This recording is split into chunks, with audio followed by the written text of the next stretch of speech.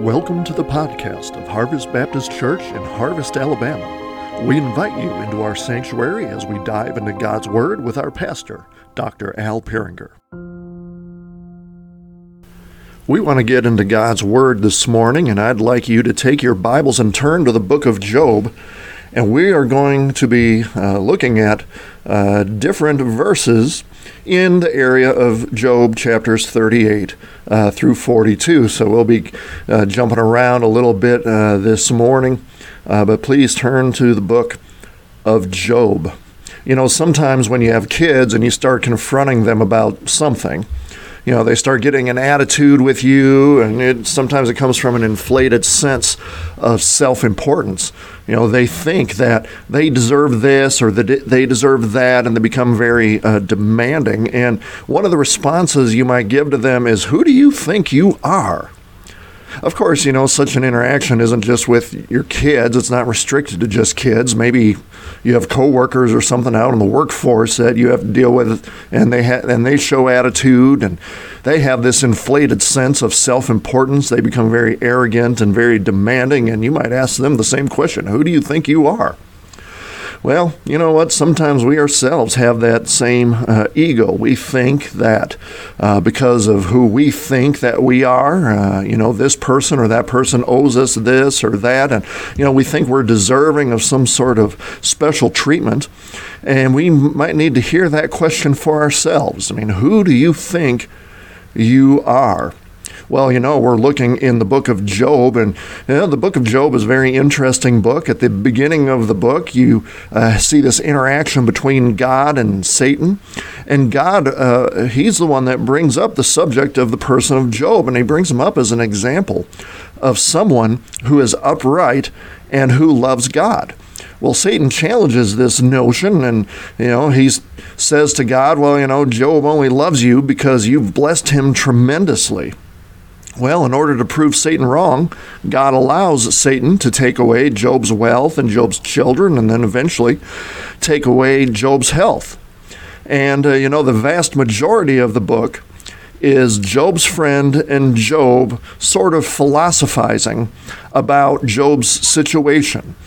And for the most part, all of them get a whole lot of it wrong. But to focus in on Job's part and his argument and his philosophizing, you know, Job has this inflated sense of self-importance. He thinks that he deserves to have an audience with God in order to plead his case.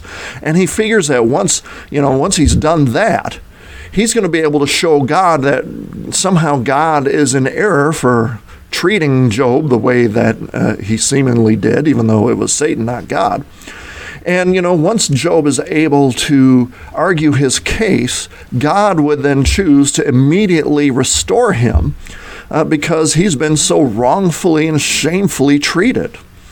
Well, after listening to Job and his friends give these terrible arguments, it seems like God has had enough, and he makes an appearance to Job in a whirlwind. And here, God confronts Job about his attitude and his approach toward and his ideas about God. And God shows himself more mighty and holy than Job could ever have imagined. And he shows Job to be less prominent than Job thinks himself to be. And what we learn is that quite often, our inflated sense of self-importance, it blinds us to the truths about God and about ourselves. And so we often approach God wrong. And we think about God wrong. We actually might think that God owes us something. You know, we might think that God owes us an explanation for what's going on in our life. We might think that God owes us health or wealth or whatever. And to that, God asks the question, who do you think you are? Well, I hope today that I can lead you to have a proper perspective of yourself so that you approach God rightly, and that the right attitudes and ideas about God are reflected in the way that you live, in your conduct. And so God begins by demonstrating something to Job. So number one, God demonstrates to Job humanity's limitations. Humanity's limitations. God starts to bombard Job with a bunch of questions that ought to demonstrate what little Job and other humans really can do. We think we can do a lot, and God's like, no, not really. Humans are much more limited than they think they are. But because they refuse to recognize these limitations, they think of themselves more highly than they ought. So through these questions that God throws at Job, he's showing Job exactly where humanity's limitations lie. And so these are found in different passages of these chapters. And so he begins first by showing that humans are limited in understanding. They are limited in understanding. And I want to read in Job chapter 38, verses 1 through 11. And this is what is written in Job 38, 1 through 11. Then the Lord answered Job out of the whirlwind and said, "Who is this that darkens counsel by words without knowledge? Dress for action like a man. I will question you, and you make it known to me. Where were you when I laid the foundation of the earth? Tell me if you have understanding. Who determined its measurements? Surely you know.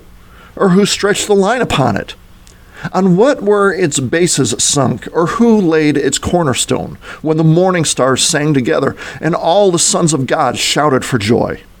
Or who shut in the sea with doors when it burst out from the womb, when I made clouds its garment and thick darkness its swaddling band, and prescribed limits for it, and set bars and doors, and said, Thus far shall you come, and no farther, and here shall your proud waves be stayed."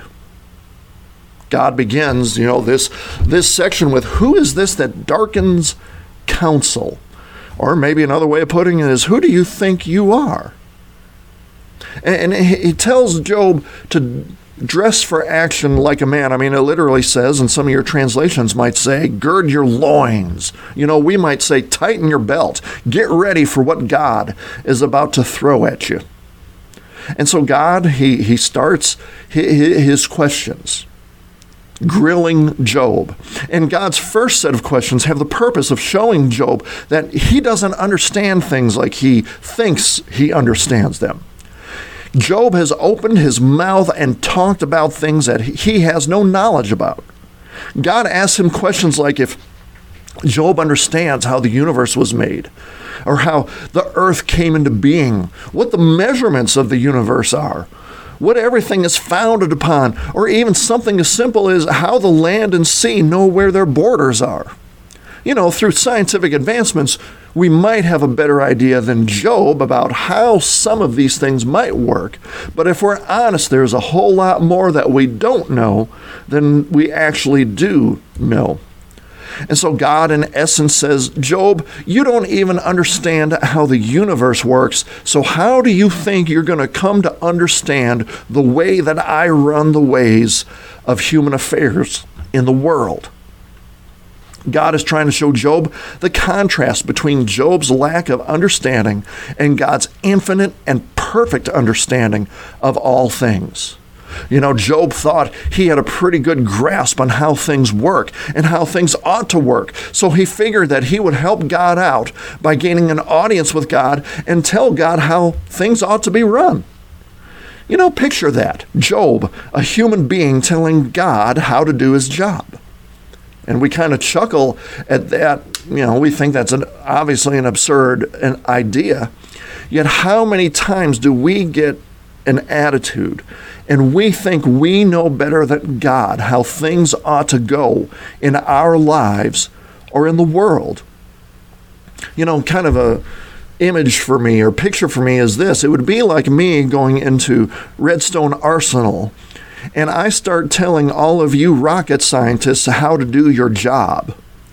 Now, I might have a basic understanding of math and science, even though that's questionable, but I have no real understanding of the physics of it all. Who would I be to tell you how to do things when I really and truly do not understand the depth and complexities of it all? And yet here's Job, who thought he knew enough to tell God how things ought to be done. And God tells him through these questions that Job has no understanding on how things are really run. But we're blessed because we know and we have a relationship with the one who does understand, with the one who knows how things go. We don't understand as much as we think we understand. The Apostle Paul, he understood his own lack of understanding, and he understood God's infinite understanding when he wrote this in Romans 11, verses 33 through 34. He said, "Oh, the depths of the riches and wisdom and knowledge of God! How unsearchable are his judgments and how inscrutable his ways! For who has known the mind of the Lord, or who has been his counselor?" The depths of what God knows and what we don't know is staggering. So we have to be careful not to darken counsel by words without knowledge. That's one area of limitation. But there's another area of limitation. We humans are limited in control. We are limited in control. Now, I want to stay in Job chapter 38, and now I want you to kind of go down and find chapter 30, verse 25, and I want to read verses 25 through 38. So in Job chapter 38, verse 25 and onward, this is what God says to Job, and asking more of these questions. He says, "Who has cleft a channel for the torrents of rain and a way for the thunderbolt, to bring rain on a land where no man is, on the desert in which there is no man, to satisfy the waste and desolate land, and to make the ground sprout with grass? Has the rain a father? Or who has begotten the drops of dew? From whose womb did the ice come forth, and who has given birth to the frost of heaven? The waters,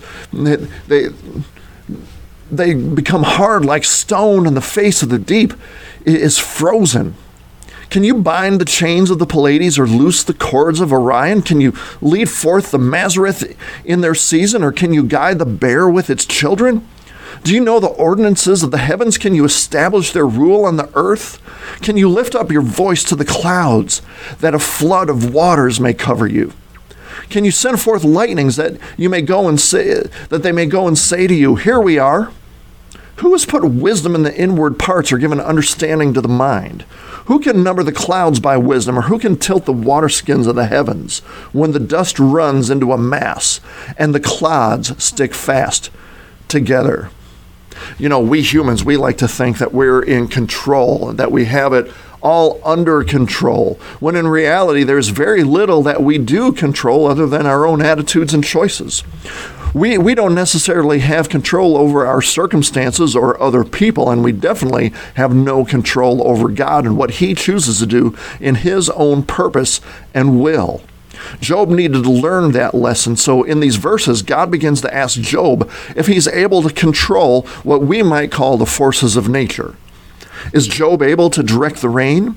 Is Job able to mark the path of a lightning bolt? Can Job make plants grow? Can Job control the temperature?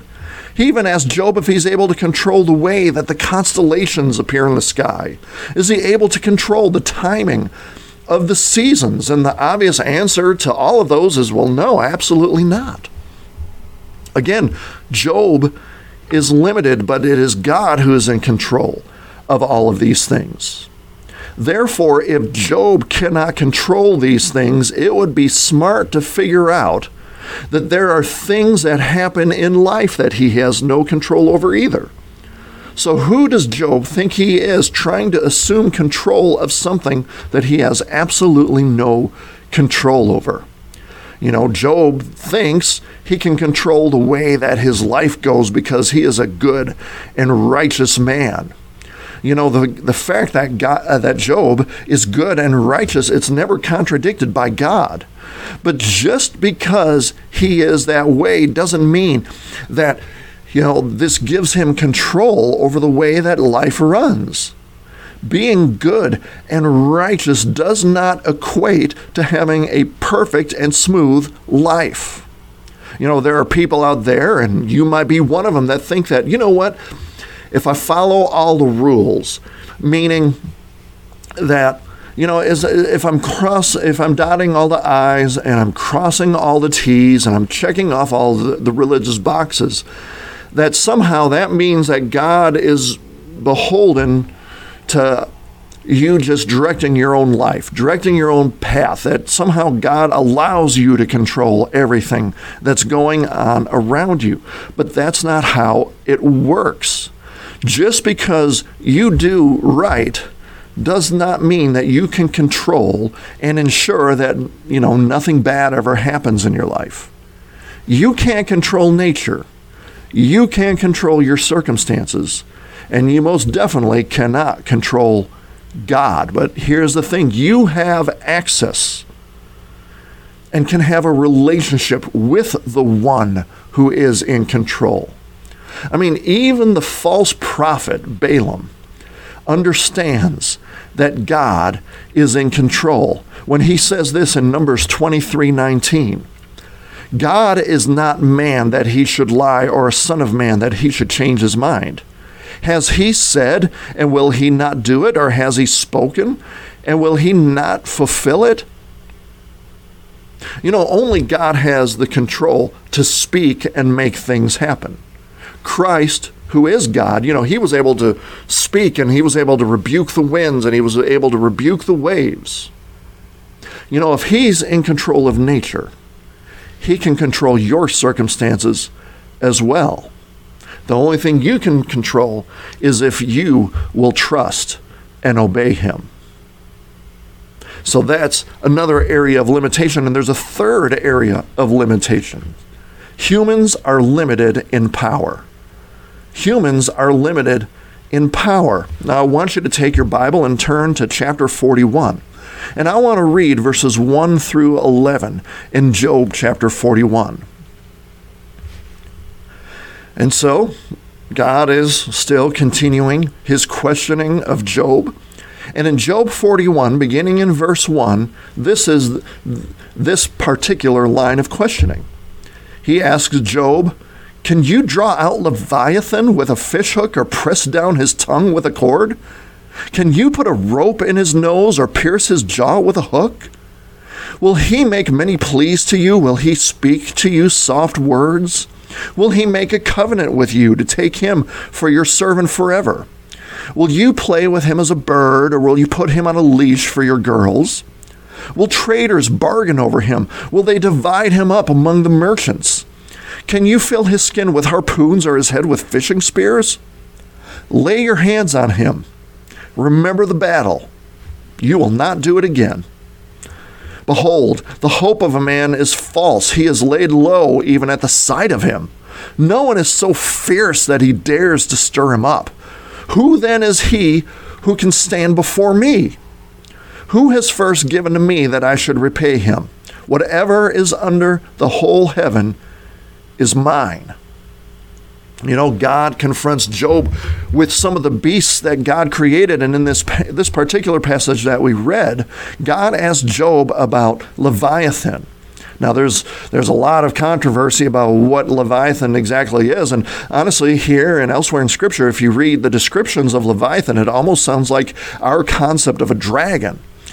But maybe it was a dinosaur of some sort, or more than likely, and what seems to be kind of the general consensus, is that it's talking about giant crocodiles.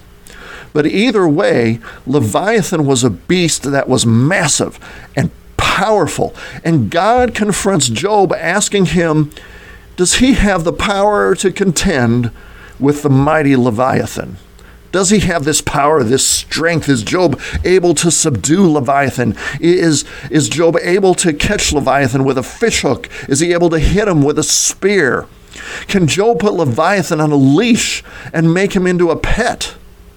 No, Job is not able to contend with Leviathan. Job would not win any sort of battle with Leviathan.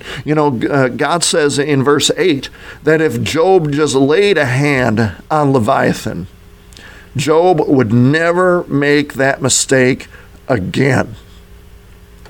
God warns in verse 10 that there is no one who is so fierce that they would dare stir up Leviathan. There is no one who would dare to mess with the mighty Leviathan. But then God demonstrates that, you know what, this Leviathan that you have no power over, Job, God has complete power over him. God has strength. God is mighty.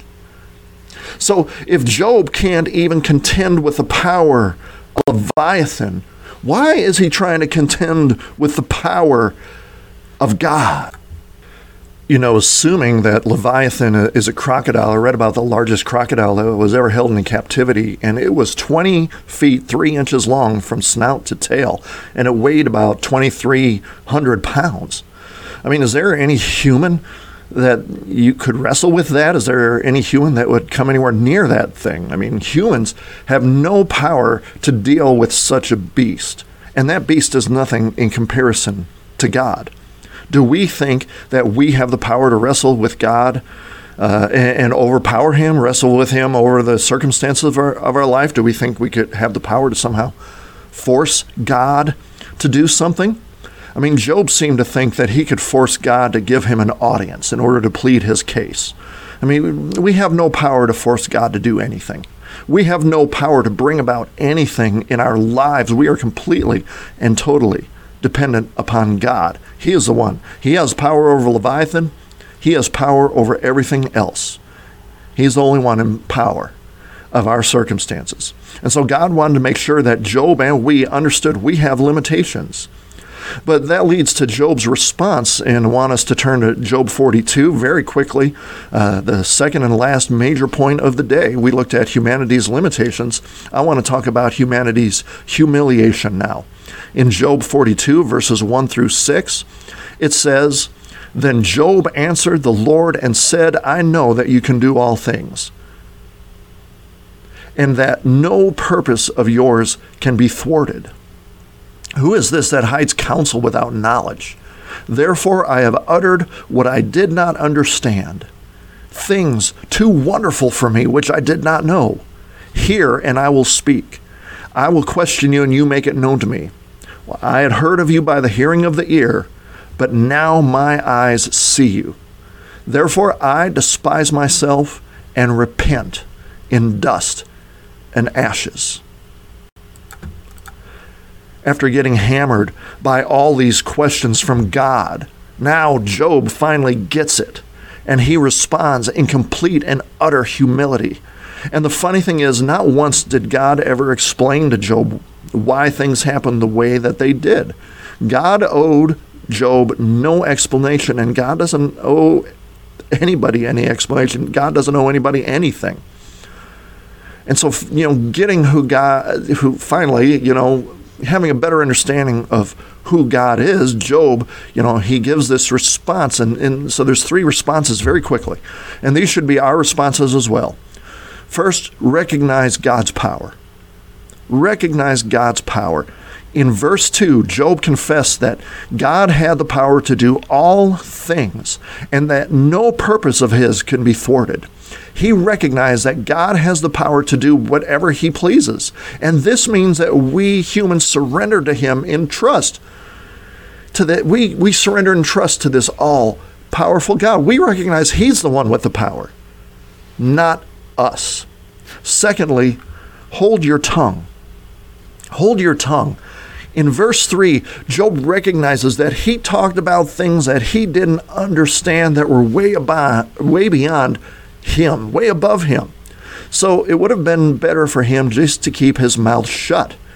Too often we speak first and think later, if we ever think at all. We speak before listening and hearing what God says. We are quick to react, but we don't want to hear what God has to say to us through his word. God's thoughts and ways are way above ours, higher than the heavens are above the earth. With our limitation, it would be good for us to listen and to meditate and to ponder on God and his word before we open our mouth. Before we open our mouth in complaints, before we open our mouth in murmurings, and open our mouth in boasts like Job would boast. We need to learn to hold our tongue. And then third and finally, We need to seek to truly know God. Seek to truly know God. So Job now gets a fuller picture of God than he had before. He says he has heard God, and in this vision, in this whirlwind, he's seen a portion of God. He's seen a manifestation of God. And so this means Job has received a fuller revelation of God. And now, getting that revelation, he's able to respond to God rightly. So much of our problem is that we just give knee-jerk reactions to situations, and we accuse God of things, and we assume we know what's going on when we really don't. Instead of wasting our energies on our complaints and temper tantrums, we need to seek to know God better through His Word, and then we rest in His mercies. And so what Job found out through this interaction with God, and what we find out, and we get this fuller revelation of God, we learn that God is good, He is merciful, and we now know that the greatest mercy He has ever shown mankind is the forgiveness of sins through Jesus Christ. Jesus died on the cross and rose again, and that was the greatest demonstration of love that God could show us. And so who do we think we are to question God? No, we may not understand our situation. We may not be able to control our situation. We don't have the power to change things and do things, but we know the one who is. We humans are limited, but we know the unlimited God, and we rest in Him. And so maybe you are wrestling with some things, and maybe in some ways you've acted like Job. You've accused God of some things. You think you know better than God. You know how things ought to be run. You haven't done a whole lot of listening. So maybe today you want to pray and repent about that and accept God for who He is. And accept that, you know what, you may never know the why about things that are going on in your life, but you can rest in the one who does know the why, as well as all the other questions. He knows the how, and He has the power. He's the who. He has the power to control your life if you would rest in Him. But maybe some of you have wrestled with God about how to be saved. Maybe you've argued with God that you think this is the way to heaven. This is the way to approach God, but God has made one way to approach Him, and that is through Jesus Christ. And you need to trust in Him today. Jesus is the only way. And so after the service today, talk to some of the pastors, talk to some of the members, and they'll show you the gospel. They'll tell you the gospel. They will lead you to saving faith in Jesus Christ. And so I hope this week we get an understanding of our limitations, and then we humbly come to the one who is unlimited, who has the power and the control and the understanding and the wisdom for our lives, and we rest in Him. Thanks for listening to the podcast of Harvest Baptist Church. For more information, visit us online at harvest-baptist.org or find us on Facebook, Instagram, or Twitter. You can also find info on our children's ministry on Facebook at Harvest Baptist Children's Ministry or on Instagram at kidsquest_HBC. Our student ministries on Facebook at HBC Vertical Student Ministry and on Instagram at VSM_HBC. We welcome you to join us on Sunday mornings at 10 a.m. We are located at 8999 Waltrana Highway in Harvest, Alabama. Thanks for listening, and God bless.